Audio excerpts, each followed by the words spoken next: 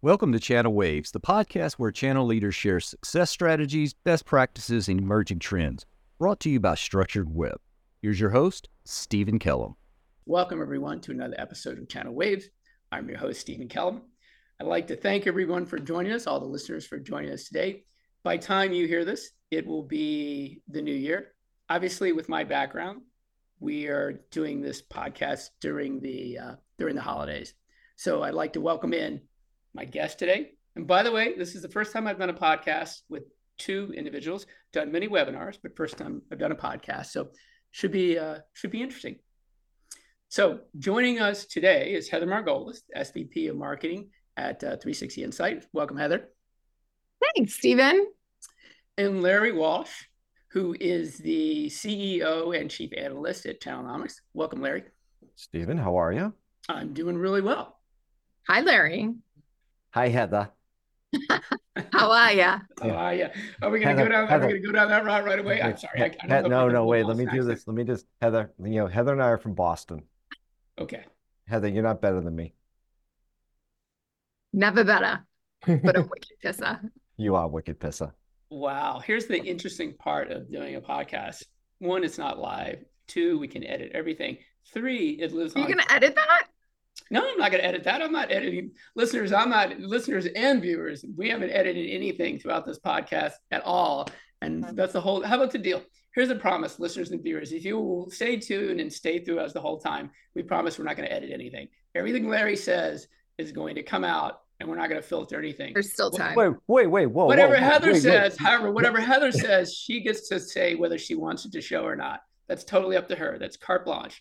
Larry, one take, buddy. One take, Larry. One take, Larry. Sorry, Steven. What was your third thing? Yeah, I was just gonna say, brace for incoming F-bombs. It's all good. I think this is being played in the new year. One of my resolutions is going to be to swear less. So maybe I'll try in this webinar to start. Heather, I like that idea because it could be like carbon offsets. What you give up, I'll absorb. You can, exactly. Yeah, see? Oh my gosh. Okay, I'm just gonna be the referee on this, right? So it's interesting. Like I stopped swearing just in general, especially with all my kids around. But now all three of my children are out of the home for now. So technically it's fair game, but I don't think I can go back. I don't know if I could go back. What's our code for like getting back on topic? Pineapple. The safe word is banana. Banana, pineapple, pick a fruit, whatever. Pineapple, banana. Let's go. Pineapple, lemon. Anyways, once again, thanks everyone for joining us today. Our mission today and what we're going to do is we're going to talk a little bit about 2024. And we may even go into a little hindsight because Larry was just talking while we were waiting for you, Heather. Don't worry about it. It's not outing me. We only waited 6 minutes. Totally fine. Listeners don't care. You're here. That's all that matters. That Larry said 2023 was a tough year. And it'd be interesting as we go back and we talk about some of the things that made it difficult. And maybe even during the middle of 2023, we all thought it was going to be terrible. I thought after Q1, I was going, this is going down the drain, right? And interestingly enough, for many of us, it turned out pretty well. But I think what everyone's looking for is what's going to happen in 2024. And hopefully out of this, we'll get a little bit about what you can expect in 2024 and things you could look forward to, and maybe some things questions you should be asking and issues you maybe need to resolve to do well in 2024. Because I mean, that's all we're trying to do, right? It's figuring out what do we need to look at, how do we need to execute, and how do we need to work on it, and how do we need to be successful in 2024. I don't know, that's my personal message for me and my organization. I don't think it's a lot different for most folks, right? If it is, tell me. Larry, you're the... Yeah. Well, so since I've already been labeled a curmudgeon, I will. I didn't even have to go down that path, did I? No.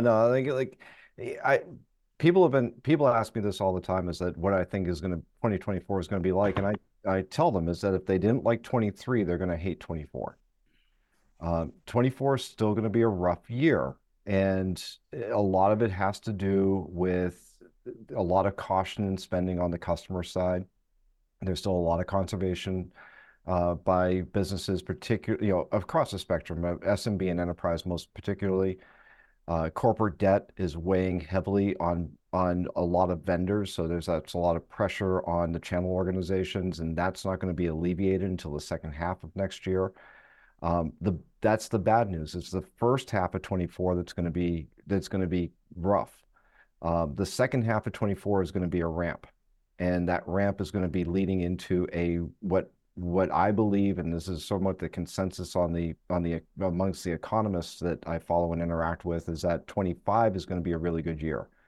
The one bit of caution I'd have for everyone is that if you're looking at the early analyst numbers in terms of predicting IT spend, Gartner in October came out and said that IT spend in 24 is going to be up 8% year over year.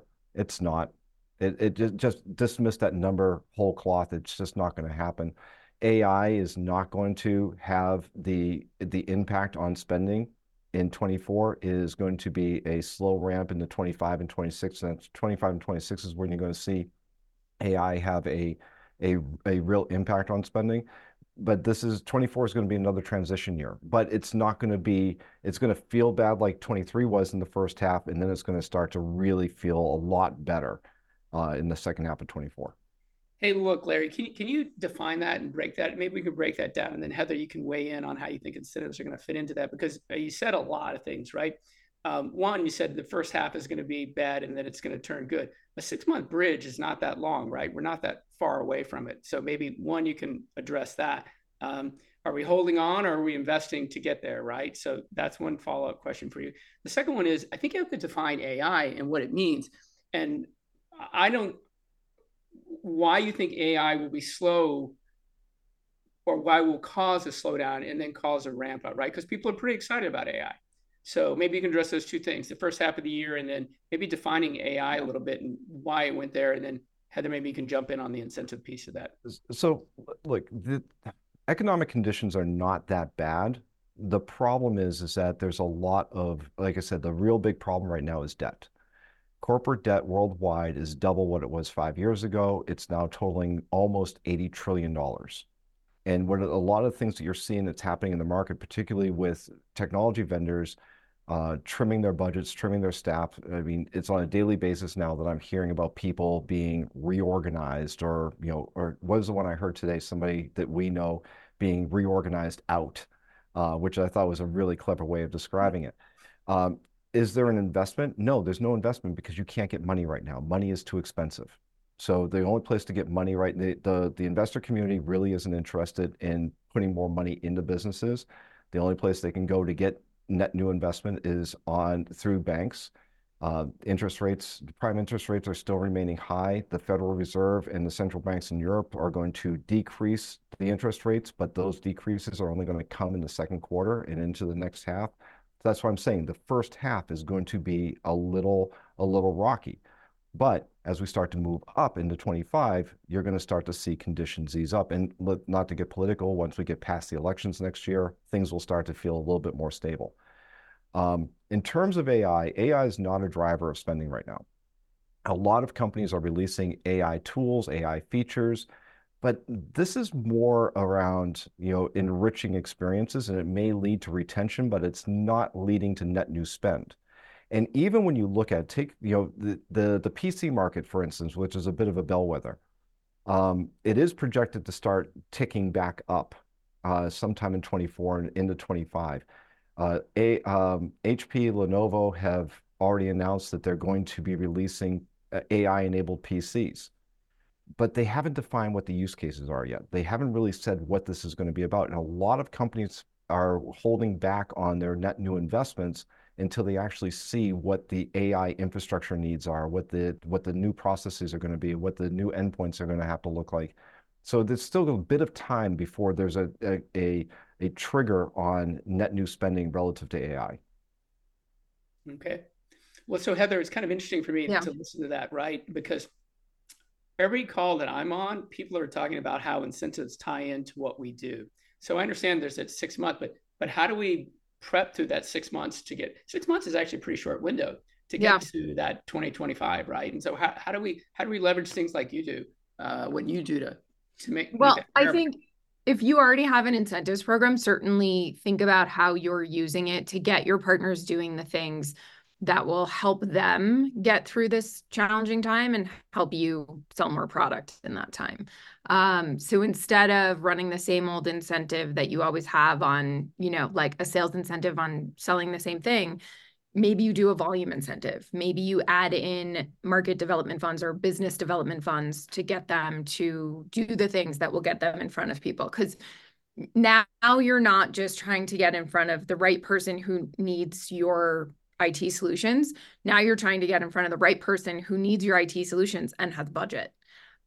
So helping the partners find the right people for that mix is super important, more than ever. So I would tie incentives to activities like marketing, sales, the things that you're doing with partners that are helping to get your solutions instead of your competitor solutions. It's less about finding the people who don't have a solution than it is about finding the people who have a solution they're unhappy with or that isn't going to serve them in the next year or two. And then I think it's also super important that partners are communicating more than ever. I think there's, when we're in tough economic times, everyone just slashes marketing right away. And I think that when you come out on the other end, the people who kept marketing throughout, maybe they bootstrapped a little bit more, maybe they were a little more savvy about where they were spending their money, but they kept marketing throughout, are the ones that come out on the other end and still have a business and still have brand recognition and still have customers, versus the ones who just slash all marketing and say, that's it, we're not going to market anymore, and don't have anybody at the other end. Yeah, I think it's a scary thing if you end up with nobody at the other end. Hey, Larry, I think I'd like both you guys to take on this.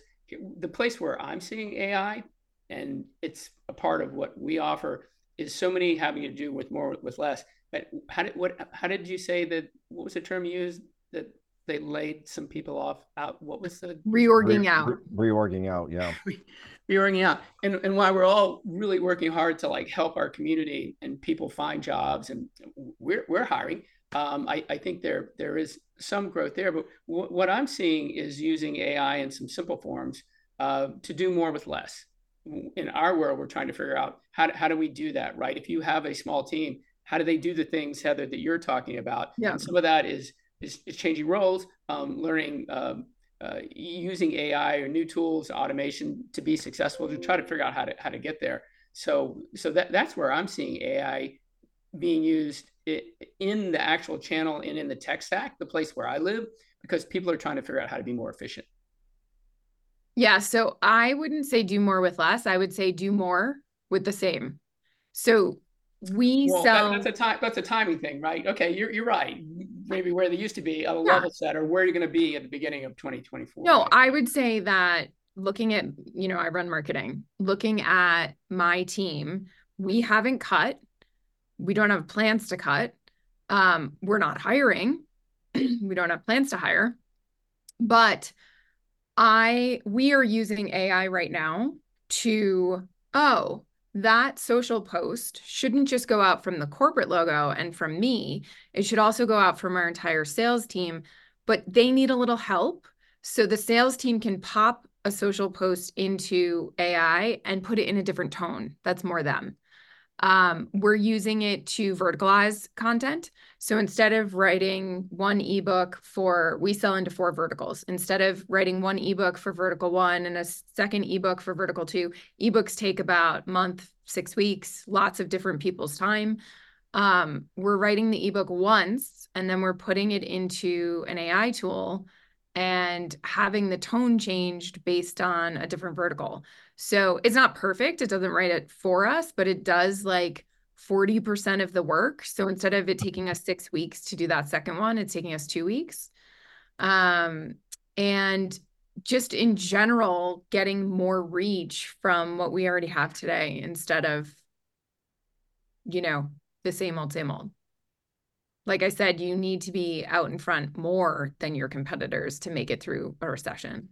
Yeah, look, I want to go back to something that Heather was saying about marketing. And it's a mistake that companies make, is that the first thing they do is they cut what they consider to be the soft skills of the cost centers. It's a problem. The biggest issue that we're seeing with a number of the companies that we work with and support, it's not that they don't have good products.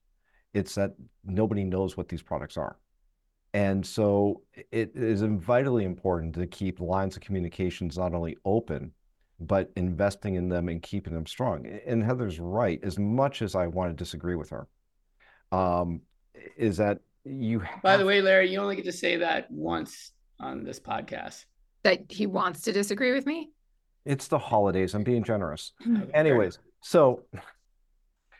But you have to keep feeding that top of the funnel. Yeah. And this is where a lot of companies are struggling with, is because the partners are out there, they're looking for their next opportunity. They're looking to their vendors that have greater capabilities than they do to be able to help feed their pipelines. And the customers are looking for real value. They're not looking for the next innovation, whatever that might be. What they're looking for is rational investments that they can make to make their businesses better. The problem is that oftentimes customers don't know what they don't know. We can sit here and pound on our desks and stand up on stages all day long and shout AI as much as we want to. The reality is that you have to have more directed investments, and it's not just an AI tool. It is the things that go on around it. It's an augmentation that can happen. And I think that we have to keep that focus. I like to say that if you're going to use AI as a tool within your business, whether it's to augment tech support, use it like Heather's describing for marketing, even simplifying like communication so that, even the people who can't write can actually sound smart in an email. These tools are there not to replace, they're there to augment capabilities and to give us more time to interact with other people. And ultimately, I think that that's the thing that, the revolution that's to come is not that we're automating more, is that we are actually going to be able to have more contact with each other. Well, that is ultimately the goal, isn't it? I mean, we didn't actually go through and define what AI is, but everything that I'm seeing, and Heather, I live in the same marketing world that you do, is to be able to give individuals the time to think and to be strategic, to do more with the same. I think that's a nice way you put it, Heather. That's what I'm seeing. Has the buyer really changed that much? I mean, we're using AI to help us get that message across and help us to get that content. But has the buyer really changed that much in 23 to 24 to even 25? Is it still the personal experience that really matters? Is that what's going to make the marketing successful? What do you guys think? I don't think the buyers changed from 23 to 24, but I think the buyers drastically changed in the last 10 years, just in their behavior. So what ends up happening is B2B in general, and the channel for sure, are usually 3 to 5 years behind everyone else. So if we as consumers are ordering everything online and getting served up, if you like this, you may also like that.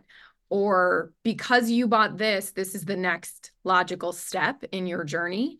And I don't think we're doing a good enough job of that in B2B in the channel yet. Larry? I tend to agree. I think that the changes in the buyer has already happened. Like the millennials are now running the purchasing process, and they have a different set of considerations. We can see the share shift that's happening to hyperscalers, and I think that that's going to accelerate now. I mean, it's not just a matter of convenience. There's real value that's being driven to hyperscalers, and they are evolving their models to ensure that that experience is translated through the digital platforms as much as we did through a conventional channel. I do see a problem with the sellers, though. I don't think the sellers have necessarily changed. And I think that we are getting more inquiries about how do we inform, how do we enable, how do we resource sellers to think differently in terms of the different options and the different sales models that are available now that weren't available a few years ago. And I think it's the sellers are the ones that are having the hardest time adapting. On a company level, I think that there's still a mindset out there that I think needs to be cleaned up. And I'll share with you a conversation I even just had this morning with somebody who was saying, well, look, we have this innovative, great product. It layers on to everything else, and it makes everything better. And that's not an uncommon story.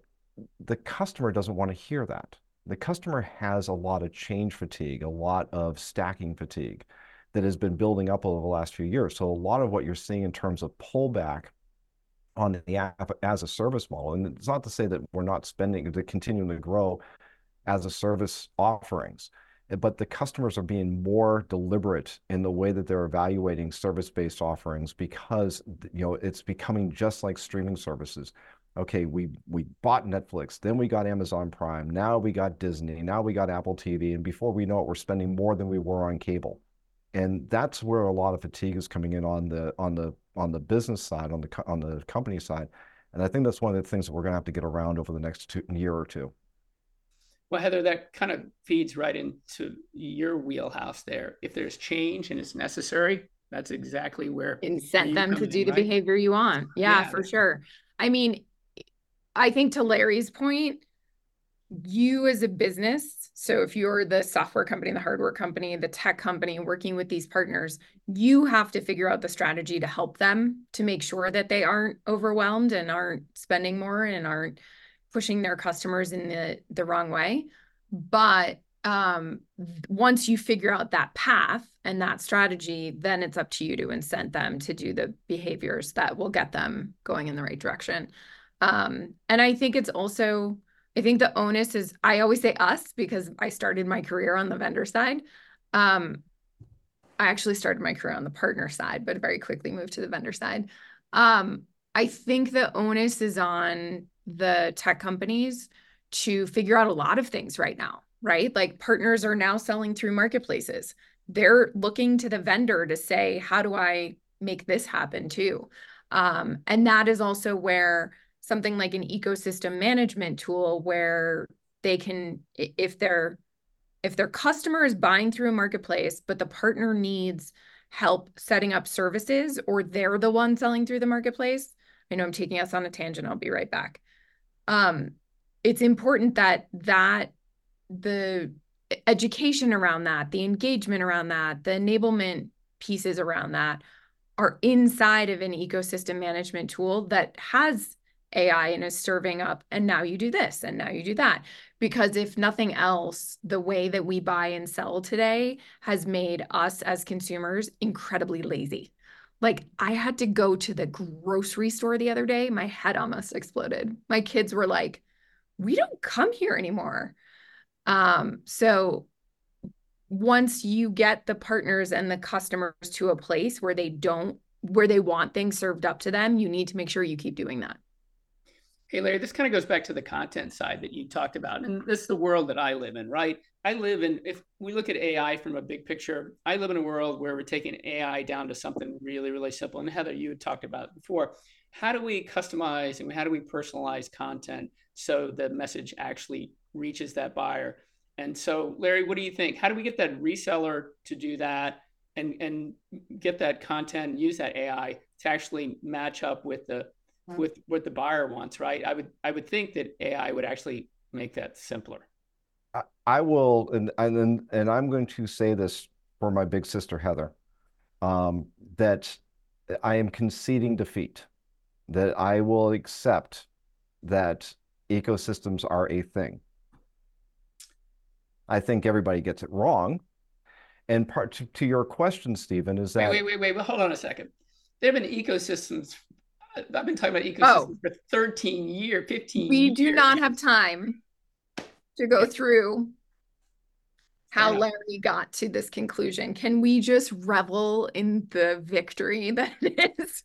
Victory, I would call it a minor victory because as Steven said, he said 13 years. Hell, I was talking about ecosystems 20 years ago. But do you need me to do my 2-dimensional versus 3-dimensional again? And I would love to see that would be great. Because that is so cool and how but like to your question, Steven, about how to take that content and get the partners to use that content and whether there's a tool or whether it's AI to get them to use that content.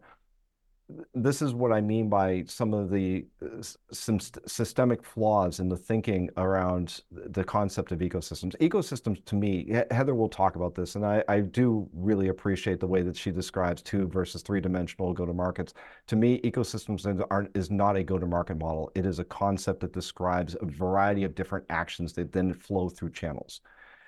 And that's where this really does get challenged, because we all look at this from a vendor-centric point of view. And ultimately, when I say the sellers are the ones that have to catch up, and sellers from on high, their management team down, because ultimately who they're trying to service, the sellers, the channel teams, the channel chiefs, their customers are their executive teams. And ultimately the customers of the executive teams are their investors. And that's what has to get satisfied from the inside up. The partner has a voice in all of this. The partner has a choice. And if you look at even the smallest resellers or integrators or MSPs, they are aligned primarily with a dozen or so vendors. And when I say aligned, I'm meaning that they are primarily focused around them. They make their investments, they build practices around them. There are another 3 to 4 dozen other vendors that they're dealing with on a continual basis. It may not be as frequent, it could be opportunistic, but there's this expectation from the supply side that we got to get them to use our tools, and we got to get them to push this narrative, push our narrative, and we want to be out in front. And the reality is the partner has their own imperative, their own mission that they have to follow, which doesn't always align. And we have to accept that. If we can sell them on our value, then that's great. But we can't all sit there and say, yes, we're going to get them to do this. Wait, hold on. There's so many things that I would go down.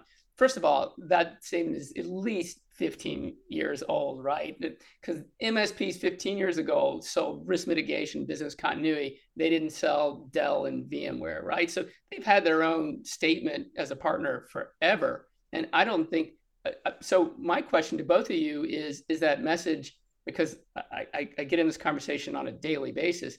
You've got the vendor message, and then you've got the partner message. Why aren't we doing a better job making it a joint message to the customer, coming together and talking about the value of how they support each other, like the 1 and 1 equals 3 sort of thing, so the buyer is seeing the best from both sides? Why aren't we doing that? I'll share this with you, because and this will resonate with Heather when she was turning wrenches. So is that, think about your car. Your car is the collection or the epitome of an ecosystem product. And there are 10,000, on average, more than 10,000 individual parts that go into an average car, coming from an equal number of suppliers, right? They all have to come together. And then it's at that point, it becomes a brand, it becomes a product, it becomes marketable. Up until that point is that everyone has their own individual missions. And those individual missions don't always align themselves to being in that joint marketing, that joint communications. That it does happen episodically. And you do see companies that do this on a good basis. And I mean, look, if you look at the GSI relationships with a lot of the tier 1 vendors, this happens very well. Yep. But it has to happen, it just tends to happen in isolation. And that's one of the things that we have to remember, is that there is a lot of competing interest in here that we have to work around or work with in order to get messages to market. Well, why can't we take that best practices and scale it down, right? Scale it down and out. What's in the way of that? Can I just go back to Steven's question? Because I would have a different answer for that. The reason that you can't do the 1 + 1 = 3 anymore is, one, partners sell. I used to say they sell between 5 and 25 different products. They sell now between 25 and hundreds of different solutions. And 2, the customer doesn't care as much that it says Dell EMC on the storage array, because they're not looking at it every day. They're not like bringing people in to show off their raised floor they're, like the customer doesn't necessarily have the data center in their office anymore. And if they do, they still probably don't have someone who's walking into the data center on a regular basis, like brushing their shoulders off that they got like the cool, like blue lights under the floor that move. Like, that's not the experience that our customers are having anymore. So I think it's less about the technology company and their partner walking hand in hand into a customer, and more about the three different technology, or the MSP, the VAR, and the influencer or systems integrator walking in together and saying, these are the 20 technologies that we are going to implement to help you reach this business outcome. Because that's what the customer cares about now, their business outcome. Completely. But doesn't that agree. matter to everybody? Isn't that? But Stephen, look, no, I completely agree. But that's why I'm saying. That's why I'm saying about the sellers have to catch up, because ultimately, once vendor X, realize that I'm in a deal, then if I'm having to wait for my peers to get sold into this, I don't want to wait. Yeah. I want to get in there. And that's the problem right now with, I say some of the shortcomings of the ecosystem concept is that the nature of selling within individual vendors is still based around get my deal first and then you guys can go next. And that motion that you're describing, Heather, doesn't happen as often as people like to think it does. Fair. I would say it happens more than we think, but it's not something that's it's not orchestrated like that. It's just happening. No, it's opportunistic. That's the problem. Yeah. It's opportunistic. And it only happens in meaningful ways when it services the interest of the person who's trying to get the sale in first. In 2024, what I'd like to hear from you, each of you, is maybe 2 or 3 things. What can people do to be effective? Because we can have these great high-level conversations about an ecosystem and why don't we replicate this, and co-selling is a challenge, but it's the right way to go, and it works at the GSI and the vendor level. Why can't we get it down to the smaller partner level? By the way, my take is if you can see it and you can make it work up here, you should be able to figure out how to make it work down there. It's inevitable. It's whoever does it, it's going to be successful. But all that aside, Larry, top 2 or 3 things you should be looking at to get to that second half of 2024. And Heather, I'd like to know the same thing from you, right? It's a good way to wrap things up. I guess you don't want me to say abandon all hope. Okay, hold on. I don't even know how to say that. All you just said, and it's in here earlier. Kidding. If you get through the first half of 2024, the second half's going to rock. The 2 quarters is nothing. You better be marketing extremely hard and effectively now so that you can be successful in the second half of 2024. Well, first, I'm going to disagree with you. If you go out and you talk to any CRO right now, and 2 quarters are a lifetime. I am a CRO. And it is an invitation to explore other opportunities or maybe get reorged out.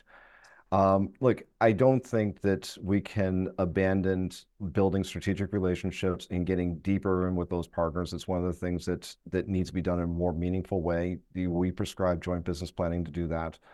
I think vendors need to, over the past 18 months, vendors have been paring down their channel programs, limiting the number of partners that are participating. They're going to have to actually open up and bring more partners into the fold because the partners they have are not growing and contributing at a fast enough rate. So they need to go find new opportunities.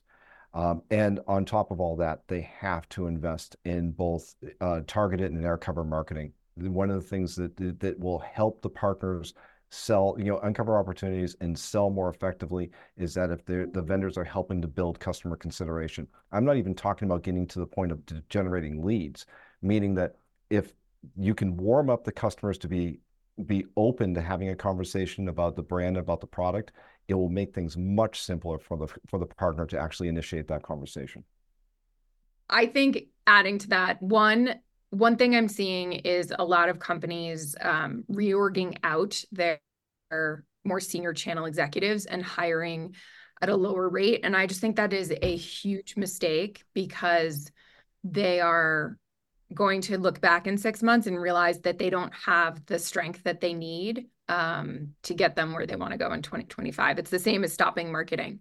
And I shouldn't say a lot. I'm seeing a handful like in the last week. But others who brought people in 6 months ago are now bringing somebody back in on top of them. So I think it's important that you're thinking about long-term, not just like, got to make it through the next 6 months. Like, yeah, it's going to be hard 6 months, but make sure that you're prepared for the next. And then I'm also seeing companies that realize that incentives are what's going to keep those partners with them. Like, think of how much trouble you took to recruit and enable all of those partners. If they're not making money with you, and I mean more money than they are with a competitor, they're just going to go somewhere else. It's right back to the nobody's walking into a data center and getting excited about the blue lights going back and forth again, across the floor. Like, partners will sell someone else if they can make more money with them. So think about not just margin, but how are you spiffing the salesperson? How are you giving rebates to the customer? How are you helping the business owner? And also, to Larry's point, make sure you're enabling them to do sales and marketing correctly. Yeah, I want to echo something Heather said though about the quality of. I'm trying to get to 8. Okay, you got 60 seconds to get to 8. No, it's true though, is that because a lot of recruiters will call me looking for the next talent. They're looking for, and there's been a palpable shift in what recruiters are looking for in channel chiefs. And what they're equating to is not their skill. They're not looking at their skills. They're looking at their relationships. And they think that they can bring in somebody who can walk into Presidio, walk into WWT or CDW, that it's going to solve their problems. And it's not. They need more strategic people that can build for long-term success. And the other thing that vendors tend to do in times like these is they tend to try to overcomplicate things. So I appreciate what Heather's saying about incentives, but we've just reviewed 200,000 partner records. And what did we find?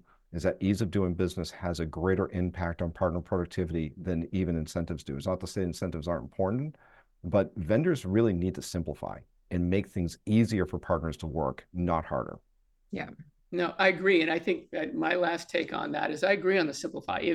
Look, I've been doing partner surveys for a long time, and always at the top is to make things simple. And I'm with you, Larry. I've read, the guidelines for the top 100 companies out there in the tech space, and I'm not so sure it's actually taken hold. But I think it has to go a step beyond, especially in the technology world and the tech stack, the world Heather and I live in. I think we're all making a step towards making them simpler, and that's great. I agree. It needs to be easier. I think we're to the point where you have to add value. I think there's enough technology coming out to make it simple. Look, any good tech stack out there knows who the partner is, where the partner is, what the partner is, when the last time they're there, and what they've been successful. Those are just table stakes. So you can make it so simple for a partner that they look at it and go, oh, this is really intuitive. If you don't have any value, they're never coming back. What the partners need and want in life, as far as driving leads or revenue or the money that you owe them for something, that hasn't changed. So I think one of the things I'm seeing that's going to be successful for a lot of technology stack is you got to add value.